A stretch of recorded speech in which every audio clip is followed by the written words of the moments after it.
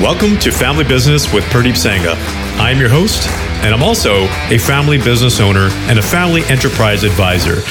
And this show is for anybody who is in a family business or a professional who works with family businesses and helps them succeed. So stay tuned and join us on this journey.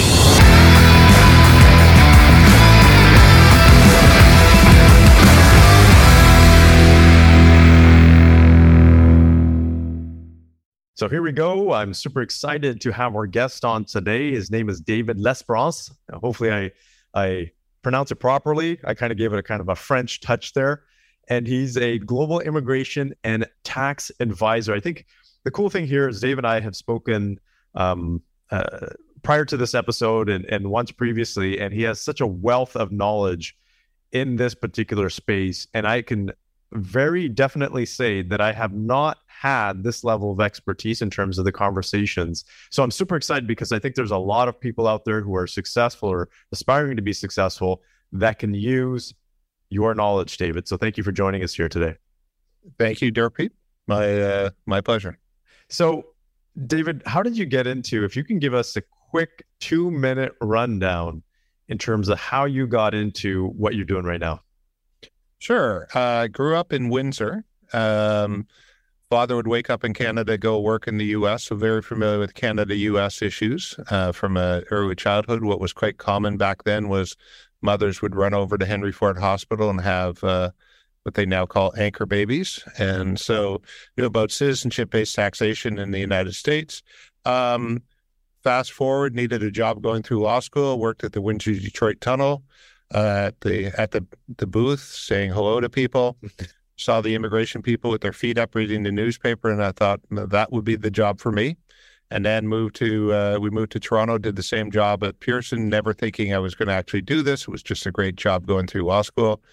Got called to the bar in 1990, and three things happened. One, my law school study partner went to move to Hong Kong, and that was prior to the 97 handover. So I've been dealing with Hong Kong and China clients. Canada had a program called the Immigrant Investor Program, kind of a golden visa program. And I was running up and down the Gulf meeting Standard Charter and HSBC private clients. And I did my first U.S. expatriation because the U.S. has this unique citizenship-based taxation. Other countries like Canada say, if you're resident here, maybe on a day count or on a connections test, you're a taxpayer. The United States says, if you're a U.S. citizen, even if you got that citizenship through a parent and have never stepped foot in the United States, you're a U.S. person for tax purposes. And Canada also doesn't tax based purely on permanent residence, whereas the United States says the moment you have a green card, you are a U.S. taxpayer. And just because that green card expired doesn't mean you stop being a resident, an alien, or a taxpayer, just as when your passport doesn't expire, it doesn't mean you've lost your citizenship. So fast forward 3 decades, I'm a tax-savvy immigration advisor or an immigration-savvy tax advisor.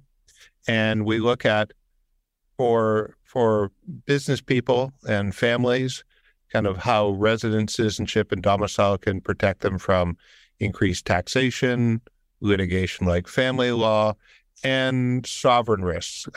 They're worried about maybe the government or the society that they're in, and they want to pick up and have options and a backup plan. Yeah, I really like how you talked about the sovereign risk, because I think that's one of the biggest reasons why a lot of, you can say, international families and individuals invest in Canada, for example, because it seems, pretty stable from that perspective. So I want to jump right into it here, David. So predominantly our audience is in Canada and the US, and we have an audience out in Europe as well, and Australia. But let's just say, for the purposes of this conversation, if we focus on Canada and the US, we can always do other places after in another episode. But let's just say there's a successful business owner, a successful family, and they're looking to invest or put their money or park their money in another country, and possibly even maybe move there either full-time or part-time. What are the things that you would advise them to consider? Plus, are there any countries that are on your favorite list that you think would be the best option? Sure. So Canadians often look at the United States for obvious reasons. You want to do There are a number of ways that you can go in there, and you want to do that tax efficiently, but you don't want to jump out of the Canadian tax pot into the U.S. fire. So we look at that. The North America, Canada and the U.S., those are immigrant destination countries. So a lot of people, up to estimates of 45% of people in Canada and the U.S. will have claim to a lineage citizenship from quote unquote the old country. And if that's in Europe, let's say they had an Irish grandmother or a Polish grandfather, doesn't mean they have to live in Ireland or Poland. In fact, under the Treaty of Rome, they can take that Polish citizenship and live in any one of 27 European countries. So there's a number of different kind of options. Really? And that's just by having a grandmother or something that's Polish? Each country is different. So you have to look at what your family history is and what the relatives are. And Purdeep, one other family kind of personal background thing was, I swear my siblings and I didn't go out night clubbing looking for Europeans to dance with. But my sister married a Latvian, my brother married an Italian, I married a Scotswoman, then a Pole, and my younger sister married an Irishman. Now, I'm living now in Europe, and I'm the only one of the four of us, but I can tell you all of my nieces and nephews have done this. So getting that second citizenship is an insurance policy in case you want to leave where you're currently at, for a variety of reasons, but it's also an opportunity for the next generations to do things such as study or move or job opportunities, etc. So we look at that. We look at, different jurisdictions. So Europe is very popular. We have some clients that go to places further afield like New Zealand and Australia. UK is very popular. Mexico and different parts of Latin America are popular. And we also have people from those jurisdictions who are also, for their own reasons, looking for backup plans. Interesting. And so what are some of the, again, you talked about sovereign risk, so what kind of factors do you look at? Let's just say they're picking a place in South America somewhere. So we need to look at kind of what the family situation is. And I like to say, because oftentimes we're moving just more than one individual, a single individual, we're moving a family. So it has to be a solution that they can sell at the breakfast table, that all the family members, and they may have different needs. For example, we've got a South African family right now where the parents want to leave South Africa because of different things going from load sharing brownouts to disintegrating the personal and social situation. But they don't, and the kids all say, I want to go into, their adult children all want to go into the United States, finally, but we don't want to expose the family wealth. So we're going to park the parents in Bermuda. They can have easy access in and out of the United States, but they're not going to become U.S., we're not going to subject the family wealth to U.S. taxation. The kids are going to live in the U.S., they're going to be taxpayers. One spouse is an airplane pilot. So we look at all the different elements and what's going to fit, or do we have retirees? Do we have people that's starting their career? Do we have people who are starting post-secondary school? Do we have young families that need to be somewhere for their children 9 months of the year? We look at all those different elements. We look at kind of what their preferences are. And occasionally I'll have a client that'll say, well, send me somewhere where there's no taxes and no lawyers that can sue me. Fine. We'll move you to Pitcairn Island. Oh, well, only 67 people on Earth have decided that's where they want to live. Oh, no, I need schools. I need airport. I need plane access. I need this. It's like, okay, so what jurisdiction is going to work that is going to meet all the family needs? And interestingly, 3/4 of the families we move are to what are thought of as high tax countries, but because of planning or particular regimes have a low tax burden. And so we don't generally, a relatively small number of clients move to kind of Cayman Islands or, Gibraltar or, some of these other kind of what are thought of as traditional tax havens. They're usually places like Italy. Italy has a lump sum. The UK has something called the remittance basis. That's a number of jurisdictions. So a number of European jurisdictions have very favorable tax regimes. Some tax regimes are territorial tax, and they don't have any local tax. They live off the capital that they bring from abroad. So it's a mix of lifestyle, personal security, what fits, the family needs, family members' needs. And also let's do that in a tax efficient manner. And we also want to be careful about it's something that a lot of people overlook, which is divorce. I mean, everybody who gets married thinks it's forever, and half of us are wrong. And you and your wife may be fine, but I have 9-year-old twins. So statistically, one of them is going to get divorced. So you want to be in a jurisdiction where with proper planning, that's not going to eat into, the family wealth. The family wealth. That actually makes sense. And you said something that was actually very interesting. I never thought about it this way. It was actually quite brilliant. But you're talking about that Bermuda example, U.S. and Bermuda. My thought when we were talking about moving a family went directly to, okay, the family needs to be in the same country. And so not even thinking past that box to say, hey, look, countries border all the time. And in some places, there's a lot of countries that surround a lot of countries. And so you can have a lot of options there. So I think that was a great insight for me and hopefully for the audience as well. So thank you for sharing that. I'm going to ask you something about your technical skills. How do you keep up to date with all of the tax knowledge for these countries? Because I've talked to accountants here in Canada, they can barely keep up with the Canadian laws, the tax regulations. How do you do that from a global perspective? I spend probably about half of my day doing everything from Google alerts to a variety of newspapers, and I interact with a lot of professionals. So today, for example, I was talking to a UK accountant who's based in France about tax favorable regimes coming into France and Switzerland. I just before this call, I was talking with a Turkish tax lawyer about kind of what's the situation post Erdogan's election. What's the mood? What are people doing? What's the foreign exchange risk? So there's a lot of time in interaction, and then really working with a lot of different clients. And what I do is I kind of operate at 30,000 feet. So I've been doing this for 3+ decades. I can kind of understand what the client needs are, be able to draw that out of them, suggest some different jurisdictions. Here's why it may work.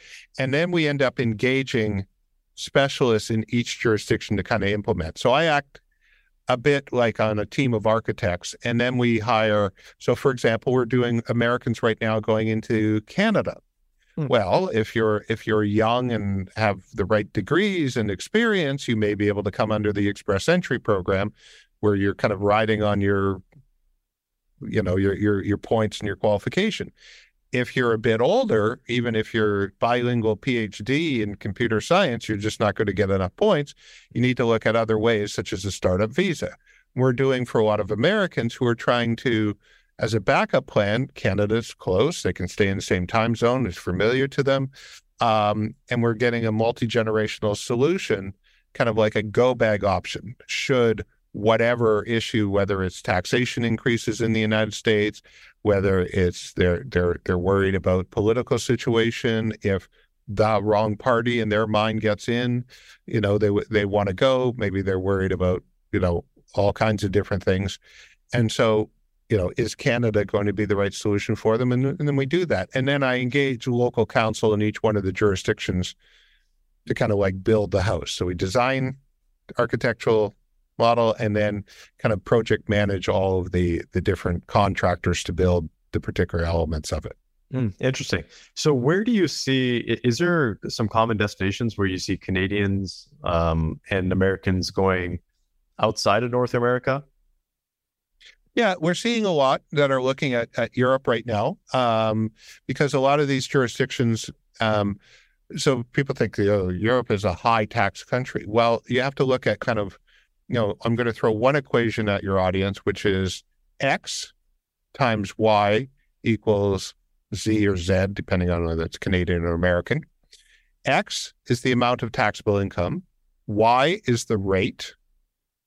ZZ is dollars paid. Well, all the focus President Biden was just talking about, the wealthy pay a different tax rate than police and nurses. Yes, but that's only part of the equation. Would you rather have, the capital gain rate on Warren Buffett's millions or the ordinary tax rate of his assistant's $60,000 if you're trying to maximize, from the government's point of view, the amount of taxes paid. And so that's why you have, and it's just a fact, you may say it's fair or unfair, but fact is the top 1% in the United States contribute 43% of the personal tax take. And because the United States doesn't have a VAT tax like most other developed countries, it has an extraordinary demand on, it has an extraordinary amount of its tax revenue comes from personal taxation.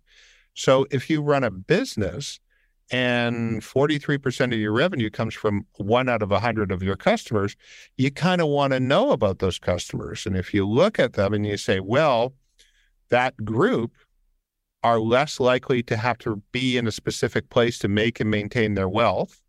They can remote work. They can do different things. So they're, quote unquote, not sticky. They can also hire people like me who can provide a number of different options. And so it's whether you think it's fair or not, it's a relatively unstable, business model, revenue model. And, I've been only doing this for 33 years. I'm sure it'll happen someday, but I've yet to have a client that says, well, I'm not going to leave because 75% of everybody else thinks I shouldn't go. No, I'm doing what I think is best for myself and my family. And that may not be because they want to have more money to spend on a car or a plane or a yacht. It may be because they have strategic philanthropy that they want to do. Maybe they want to keep a business going, then pass that on to children. They have legacies. They have different reasons.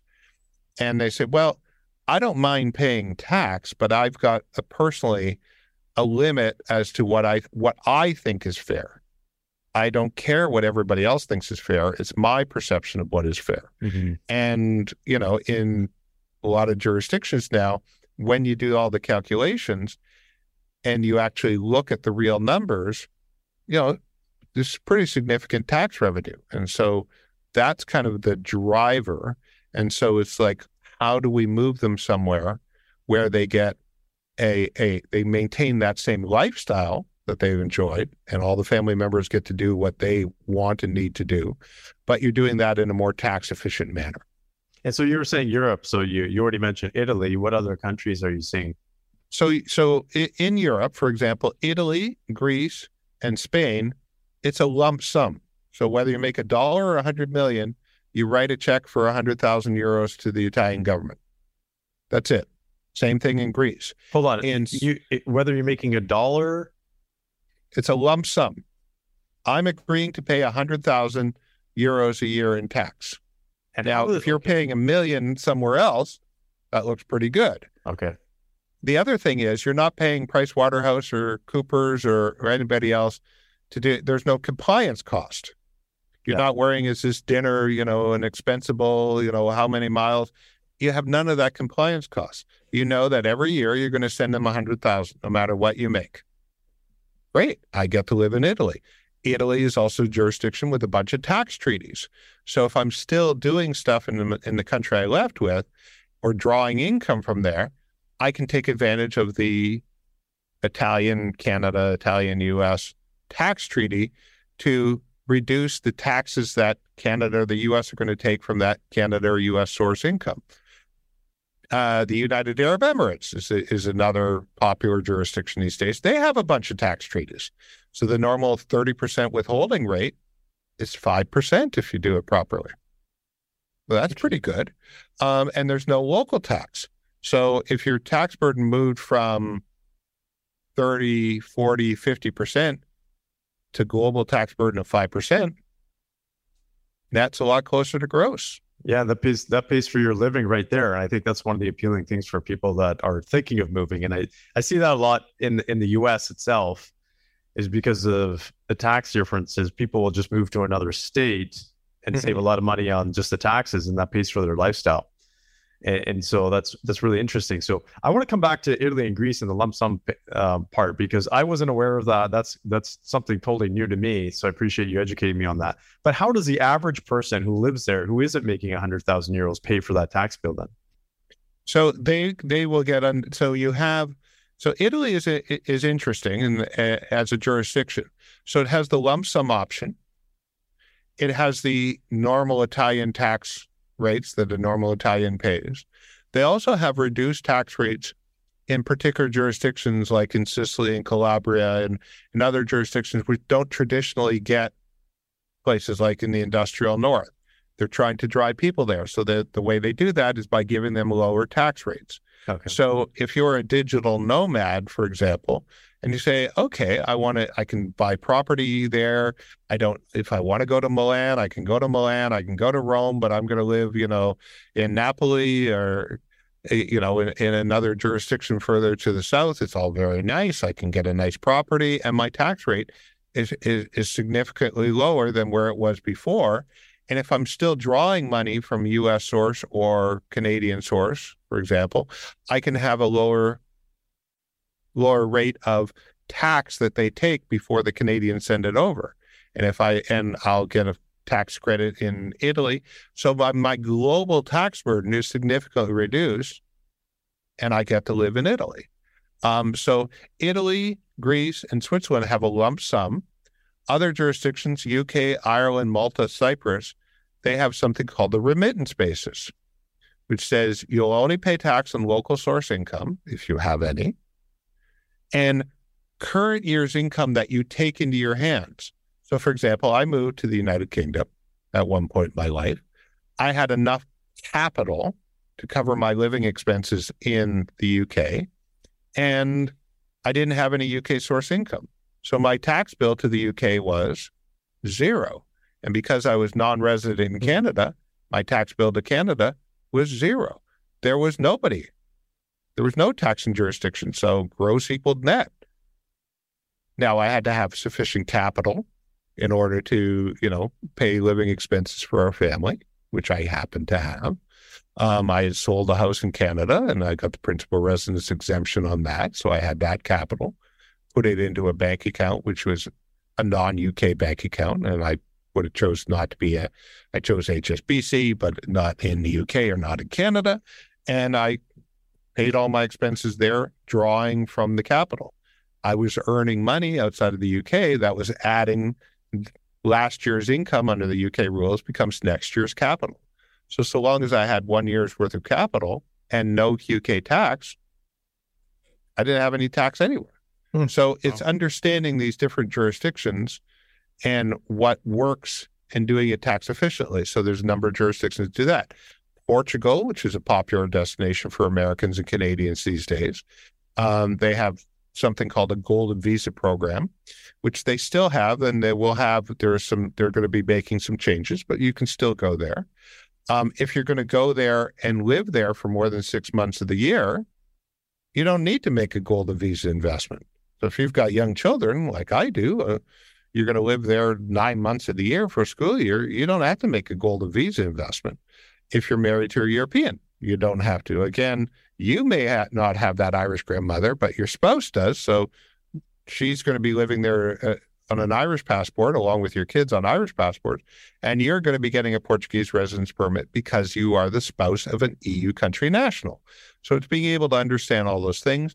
And Portugal says, well, we wanted to attract wealthy people or wealthy professional or high-income professionals to our jurisdiction. So we created a regime where we'll give you a 10-year holiday. It's called the non-habitual tax resident. Why would they do that? Well, because when you buy a cappuccino, you're going to be paying VAT tax. Mm-hmm. You're going to be employing locals. You are going to, and there's no additional marginal costs. Not like they have to hire another policeman or pave another kilometer of roads because you and your family moved there.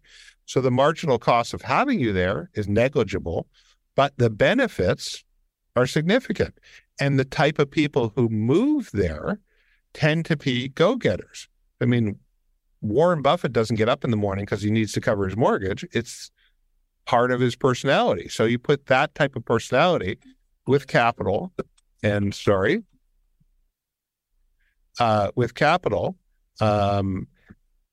then in your jurisdiction, you're at a minimum going to get VAT, and you may very well get lots of other things. Mm-hmm. Interesting. So there's a combination of factors from what I'm gathering here. There's like, okay, obviously lifestyle, there's a tax, the stability of the country. What do you see most often? Do you see people leaving because they want a different lifestyle? Or do you see people leaving because they want to save on the tax? Or is it a combination of both?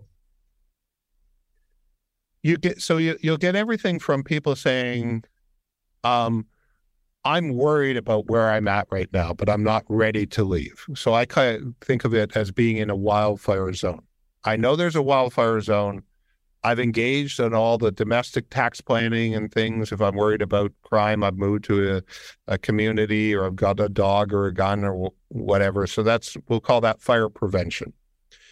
But they're getting this second citizenship, second residence is fire insurance. And they're getting, then they're saying, okay, well, if I perceive the fire is getting too close, whatever that concern is, whether it's taxation or whatever, I have a fire escape plan. Can I just jump in there? So are we talking about, let's just say Canada or the US? Are we talking about the political environment? What are we talking about? Gun laws? It's everybody has their own concern. So I have clients in the United States, for example, and in Canada across the political spectrum. So I have one group of clients who say, who in November of 2024, in 18 short months, there's going to be an election. And they're sitting there saying, well, if the Democrats hit the trifecta of POTUS and both houses of Congress, I'm looking at the Biden's Green Book of tax proposals, and if somebody tells you who they are, believe them. And sitting there saying, okay, well, capital gains are going to increase, the step up is going to be lost, all the normal domestic planning like grants are going to change, and whether there's a wealth tax or they're going to tax unrealized capital gain. If the political winds blow that wildfire here, it's going to be pretty significant. So I better have fire insurance and a fire escape plan if I smell the smoke. Other clients are saying, I am, Jewish, Muslim, Black, Asian, LGBTQ, whatever. I am seeing a Democrat or Republican. I'm being identifying as a group that somebody doesn't like. Mm-hmm. And I just am worried about the increase in political violence and just prejudice against a group that I'm a part of. Others are sitting there saying, I may be a gun owner, but I'm worried about these mass shooting events and impacting my children or my grandchildren. And yeah, statistically, they may not be part of a mass shooting event, but there's 100% certainty that those kids are going to go through active shooter drills. Mm-hmm. It's a lot of stress. I know every time they go out the door to go with their friends to watch the new SpongeBob movie that I'm going to be worried about, is this going to be the day? Every time I turn on the TV and I see a helicopter circling a school, who needs that anxiety? So It's everybody has their own motive or combination of motives. And so some clients will say, well, if this happened, I'm going to use my fire insurance and I'm going to use my fire escape plan.